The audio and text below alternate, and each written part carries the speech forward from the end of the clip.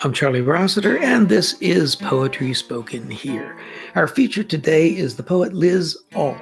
She is from nowadays Plymouth, New Hampshire. After a much traveled youth, she is widely published, the author of numerous books, poems nominated for pushcart prizes, that sort of thing. And her most recent book is called Beating the Bounds. And we're going to start with that because it's a phrase I certainly never heard of until I met her when we read together last February in Massachusetts. And that's what I want to say. Liz, tell us what Beating the Bounds is. So Beating the Bounds traces its origins back to medieval times, and essentially it was an annual tradition, definitely a blending of what we now mostly separate as church and state. It was literally walking the boundaries of your parish or town to sort of make sure no one had built anything on your side, or just to kind of inspect the area. And it was, part civic duty, part sort of religious ritual, kind of. And so I found that fascinating. And I learned that from a New Hampshire Public Radio story, actually, that people still do this in New Hampshire, sort of recreationally. And actually, it's still New Hampshire state law. New Hampshire state law requires what's called perambulation, also is another name for beating the bounds. New Hampshire's towns are completely out of compliance with this law right now, but we've kept it on the books, I guess, for nostalgic reasons, maybe. Would you like to hear the poem? Yes, definitely. So here's the actual state statute from that I'm just quoting from here before I'll start the poem. The lines between the towns in this state shall be perambulated, and the marks and bounds renewed once in every 7 years forever by the selectmen of the towns, or by such persons as they shall in writing appoint for that purpose. So this is Beating the Bounds. Where once the long dead red oak held the line, announced the town's edge, a stone marker. Where a dairy barn once asserted itself keeper of the borderlands, a pile of boards riddled with the tunnels of insects. There are laws. There are numbers. There's a line you must perambulate, must practice like cursive's first signature. You must not merely walk, but beat these bounds, like rugs hung outdoors for a thorough spring cleaning, or like bushes thrashed to flush creatures or ideas from beneath, or like the well-tempered shield of your own scarred heart. At Ascension, in a medieval parish, the priest would gather a small group and lead them on a ritual walk along the town's entire border to plod the line between us and them into communal consciousness. Young boys were always brought along to ensure the endurance of the memory past the boundaries of decades and death. Given willow boughs, the boys beat the border markers, but also were sometimes whipped themselves or thrown against the boundary stones for a visceral, embodied mnemonic. Where does the body end, the town begin? Will you walk the line true, right through the pond, the swamp, the bull's bright field littered with jagged crumbs of glacial granite? Sometimes you must tend the scar where your town broke into two towns. You must walk the path you think you know again to see how, again, you don't fully know it. How the border changes, how you change, even though the printed maps assert permanence with their typographic certainties, their precision of scale, their tidy legends. You must come for it, this line that spells home. You must care for it, tend it as if it were a friendship or a garden or a habit of prayer. Beat the bounds every 7 years, not often enough to trample a path that will be there waiting for you next time, but still you imagine it could be so. That brief delusion, those moments when you're sure your muscles remember and you're looking for what's not quite there. No path visible, just enough dots to connect in the second growth archipelago. This broken tree to that shard of stone wall, from remnant to remnant, marker to marker, relearning, touch by touch, the forgotten skin of a loved body miraculously returned. I think of the long dead stars and their slowpoke light trickling across the void, the lines we conjure between them so they'll make sense to us, becoming Ursa, Lyra. And so, of course, we trace the contours of the terrestrial constellations, the sets of lines we name parish, town, body, all synonyms for home. We follow the trailing incense of the priest's prayer, and our bodies are the very bounds we beat, the only evidence that has a chance at lasting until the next perambulation. The line starts disappearing right after we tread it into the grass. The signature unsigns itself every 7 years, forever. I like the way you're not doing it frequently enough to create a path that will be there next time. Yeah. So it's always original experience. Yeah. Yeah, it's maybe vaguely familiar, but just when you think you got it nailed, something's changed, something's different. Yeah, you had something about the thing you think you know, but you don't quite know. And that is just very, very interesting. Well, that's a good one. I love it when poetry gives you a piece of some kind of culture that you don't know anything about. I love it when public radio gives you a big gift in the form of a metaphor that finally helped me figure out the book. Yeah, that was very cool too. Thank you, New Hampshire PR, right? That's right. That's right. That is very cool. Hey, here's a question. Now, you teach at Plymouth State University there in Plymouth, New Hampshire. Yes. And I always like to ask people who teach, tell me something important that you tell students about how to write a poem. Like something that kind of stands out. What are your things you like to harp on, maybe? Be open to the possibilities. That is, it's nice to have a plan. I love a plan. But I think that the only reason to sort of compose the first draft is kind of to get to the next draft. And that drafting is a process of discovery. So this idea of surprise, this idea that the writing itself will help you understand what you want to write about, and being open to that, being attentive to that, cultivating whatever it is that allows for that is something I try and emphasize with students. Even as I'm giving them assignments with all sorts of sort of prescriptive requirements, I want to say that none of us can say, even with all these prescriptive requirements, what it is that's going to come out the other end of this, or where even the other end of this is. And that's another thing I tell them too, is that, a semester is an artificial boundary, and a semester is just this package we put your education in, that the poem doesn't really care about the semester. So it may not be done. There you go. You can work on it next semester and next year, the rest of your life. Exactly. That's beautiful. Yeah. The idea of, I love this idea. I remember the first time I heard this idea, like reading it somewhere about creativity and not quite getting it. And then later getting it about how the work of art speaks back to you and you're in dialogue there, figuring out what to do next, or what decisions to make, where to go. And I love that concept because it's so true.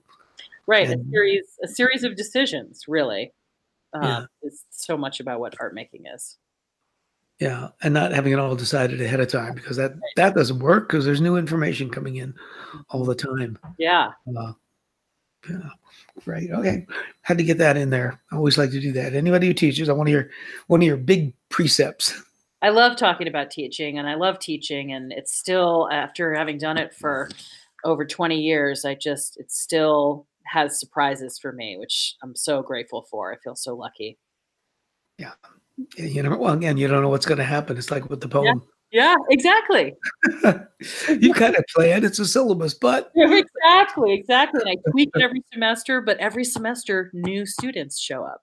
individual new students. They do that. And they surprise me all the time. Cool. Well, let's hear another poem. Sure. So I moved to New Hampshire about 18 years ago after an itinerant life as a Navy brat and then grad student.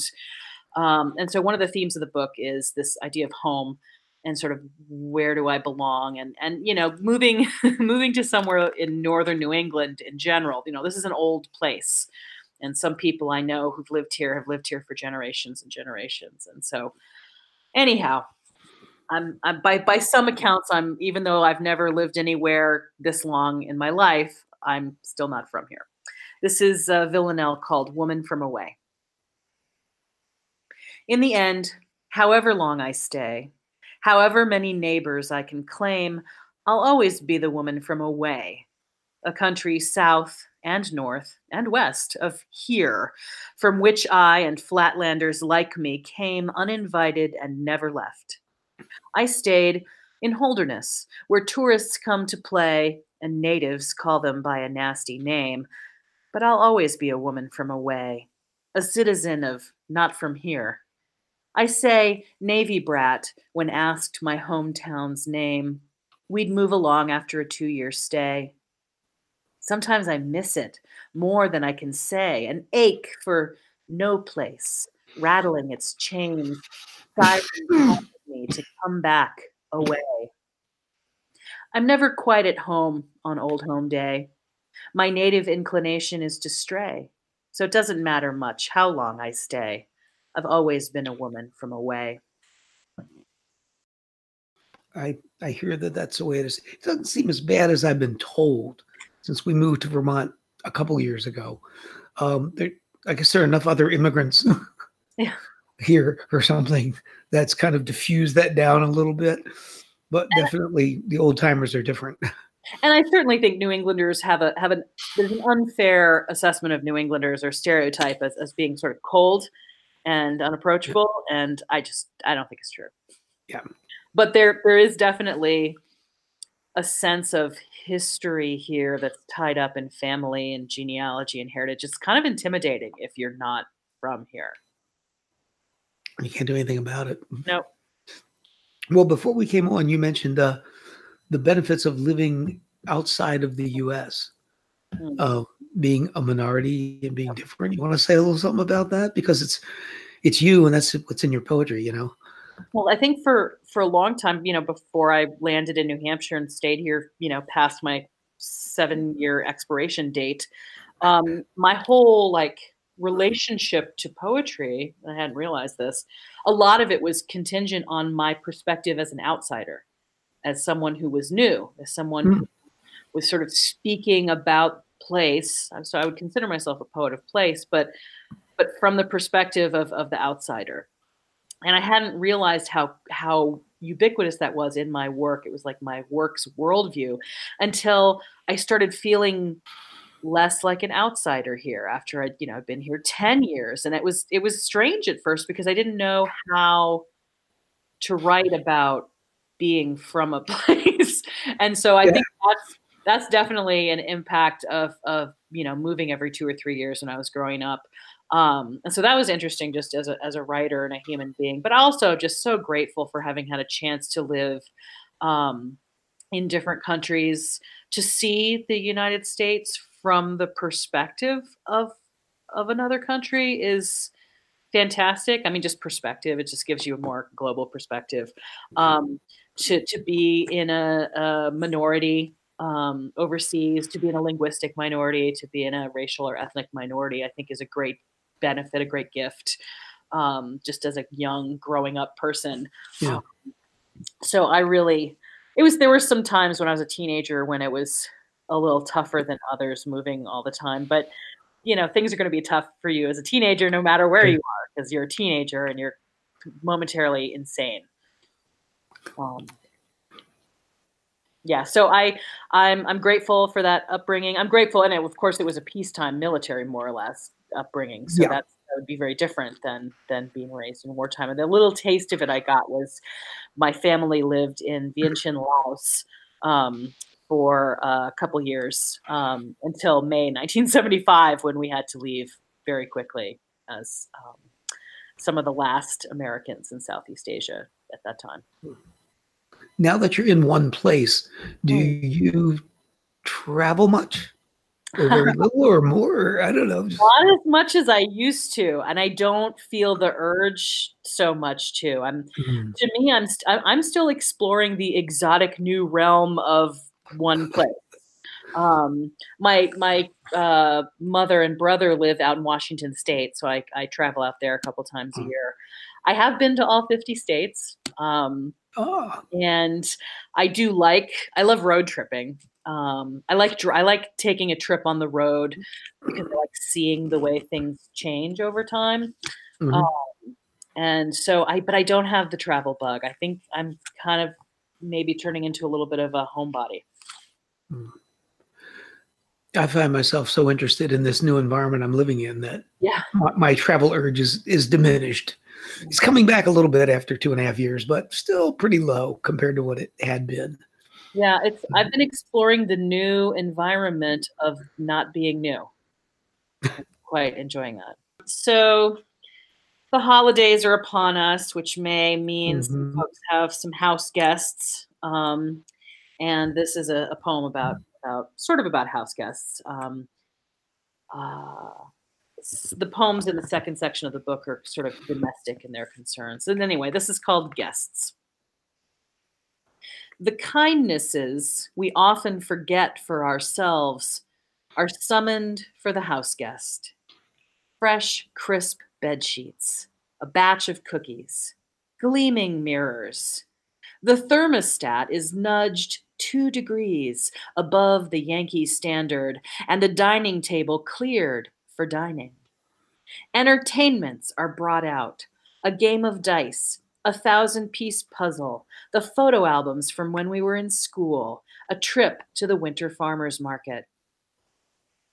All of this we could have anytime we wanted without too much labor. But no, for us, the toothpaste specked mirror, the stale saltines, the Sundays unaccounted for, the piled up chores, the evenings in front of our screens. In this way, then, we're also visitors, admiring guests of ourselves. That was a great choice. The details in that are just a hoot. The toothpaste speckled mirror. That's why it's so good. You really got the detail nudging the thermostat. It's right there. And really, I mean, don't you ever think that? Like, we could live like this all the time. I could have a puzzle. I could go to the farmer's market. Make more cookies. Yeah. Make more cookies. This is one of those things where you were reading it, I thought I could hear the smile in your voice. That's the way it sounded to me. And I'm looking at your face on the screen, and I heard more of a smile in your voice. It was just really quite delightful. And that poem was just a true expression of how people do things. Thank you. Thank you. Nothing satisfies me more than getting a sense that someone has connected to something that I've read to them or that they've read by me. That really satisfies me profoundly, which is so different from when I first came to writing as a young person, mainly drawn by the fact that it was something I could do by myself. And it was something then later that I did that made my teachers and parents say nice things about me. But now for me, writing is so social. It's about connecting with other people. Yeah. Somebody comes up and says, I felt that way. Yeah. I got it. Yeah. That happened to me. And you go, whoa, okay. That's good. That's really nice. Okay. Well, you have a topical poem, I believe. It's that you mentioned. It turns out to be topical just because of the calendar. Yeah, so this one's not from this book. It's from a collection of poems I've been working on for over 20 years, inspired by the U.S. space program, actually. And on Friday, the solstice, actually, it will mark the 50th anniversary of the launch of Apollo 8, which was the first first Apollo mission out to the moon. And they didn't land on the moon until Apollo 11. This was just to see, can we get all the stuff out there? Can we go around the dark side of the moon without getting lost in space? And can we come back and land safely? And it all went pretty fabulously. And some people consider this actually the most historically significant, even more significant than landing on the moon Apollo missions. And this poem sort of touches on why. A famous image of the Earth that was taken on this by one of the astronauts, Bill Anders, during this mission. So this is titled Image Number 14-2383, Apollo 8. Sometimes the best laid mission plan, tidy and typed in carbon triplicate, will miss something, even with the laser vision of all those eyes. Sometimes the mission itself shifts as it unfolds, as you're breathless in the thrill of hitting goals no one had thought to set down on paper. For instance, if you're prepping to be the first guys to fly out to the moon, not land on it, just everything but, you'll have studied your lunar maps, the photographs snapped by the machines sent in advance, who knew only to obey the crude code with which they were programmed. And NASA will have outfitted you with all the best cameras and lenses they could find, and a list, such a list of targets to capture in color and black and white, rills, craters, debris fields, potential landing sites, boulders, valleys, constellations. But your exhaustive and specific list will omit one simple thing, and you won't realize it until on the third lunar orbit, freshly trimmed from an ellipse to a circle and heads up for the first time, you see the Earth rising improbably, fantastically from beneath the moon's horizon. You're so well trained that your initial impulse is to stick to mission, stick to ticking off that list everybody agreed on back there on the ground. But the Earth is coming up over the moon, rising like the moon, like the sun, like nothing you have a metaphor for. You are so well trained that you can still reach just past the mission-bound edges of that training and snap the color photographs not on the checklist, the photographs no one knew would need to be taken, the now ubiquitous whole Earth, blue and borderless and feathered with clouds, dangling in the void. Our precariousness, our usness, no longer an abstraction.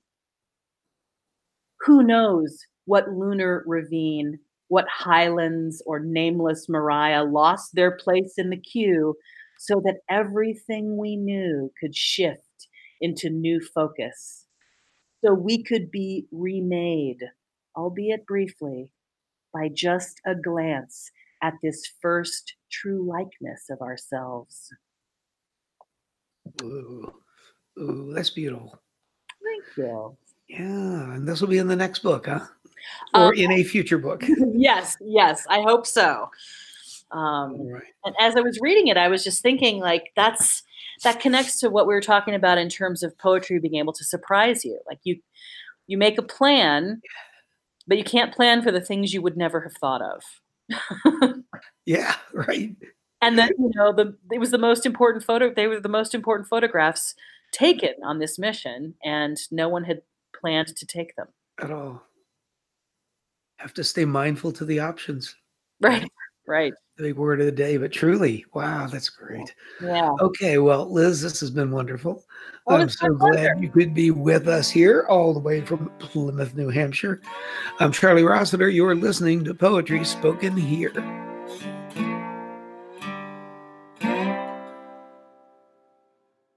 I'm Charlie Rossiter. You are listening to Poetry Spoken Here. Now I'd like to take a look at Jim Harrison's final book. Published by Copper Canyon Press, it's Dead Man's Float. It was published in 2016, 2 months before Jim died. He was found at his desk with a handwritten draft of an unfinished poem in front of him. His estate gave permission for Copper Canyon to issue another edition of Dead Man's Float that includes Jim's final poem fragment. Harrison is probably best known for his fiction, novels and novellas, particularly Legend of the Fall, which was made into a popular movie. But poetry was extremely important to him, and he wrote it throughout his writing career. As he says, in poetry, our motives are utterly similar to those who made cave paintings and petroglyphs. Poetry is language the soul would speak if you taught your soul to speak. As usual, I'm going to take the approach as more of an appreciation than a critical review. I wouldn't be talking about it if I didn't like it and think it's something that you might like. And so I want to call it to your attention and just highlight a few of the things that you'll find in it and see what you think. Again, published by Copper Canyon Press. Here's a bit from the title poem, Dead Man's Float. You may recall that a dead man's float is something that a swimmer does when he's pretty far out, pretty exhausted, and maybe afraid he won't make it to shore. So you go into this minimal energy expenditure of the dead man's float. Here are some parts of Jim's poem, Dead Man's Float. He was at this point having trouble with painful shingles, numerous operations, and his doctor said he was just exhausted from writing too much and should try to take a break. But Jim said he didn't know how, and then the poem. Suddenly, I remembered learning the dead man's float in Boy Scout swimming lessons, and a light went off. That's what I'll do to rest up, the dead man's float without water. I got in bed and conjured the feeling of floating and recalled my last dead man's float, of it a mile out in the ocean east of Key West, when I tired from too much swimming ambition.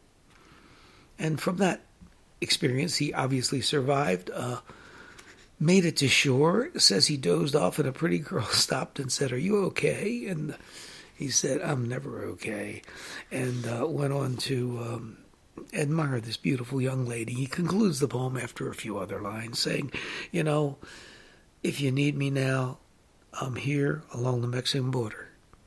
Dead man floating.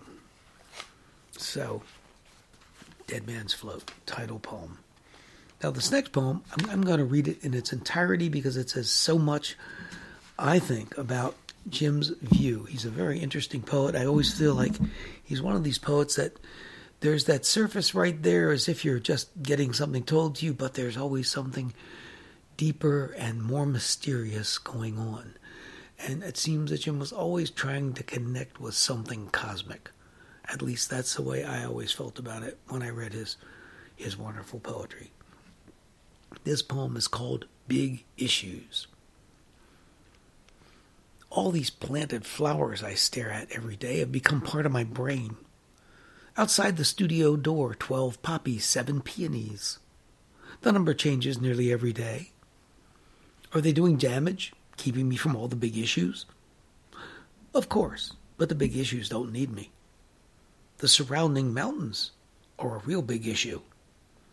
To them, my steps are soft as a moth's. There are too many people for me to be a big issue.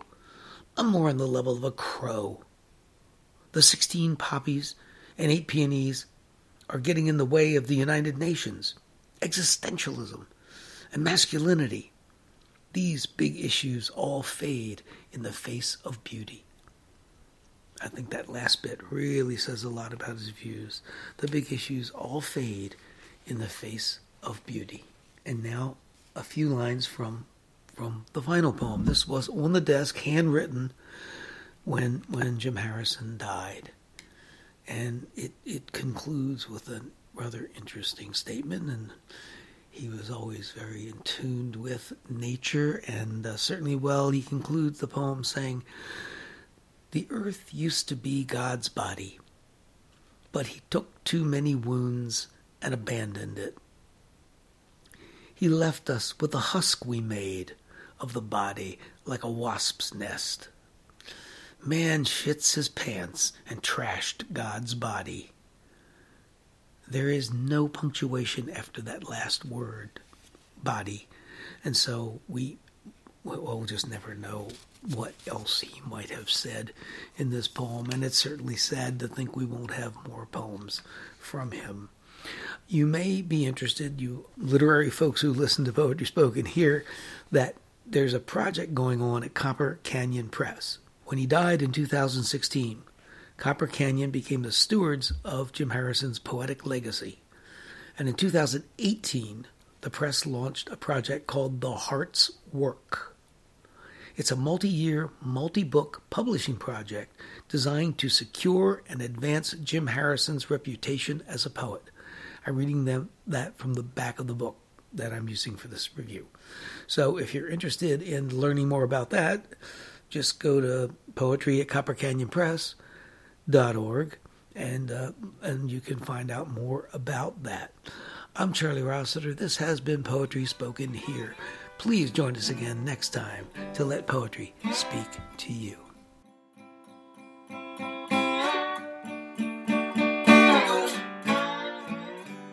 You've been listening to Poetry Spoken Here.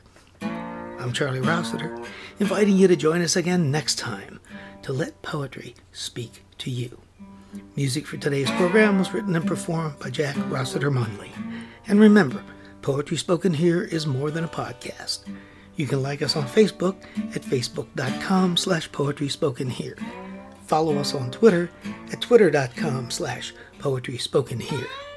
For more about today's show and other Poetry Spoken Here podcasts, as well as our blog, just visit our website, poetryspokenhere.com. If you'd like to submit suggestions of poets or topics for future podcasts, you can send to our email address, poetryspokenhere@gmail.com.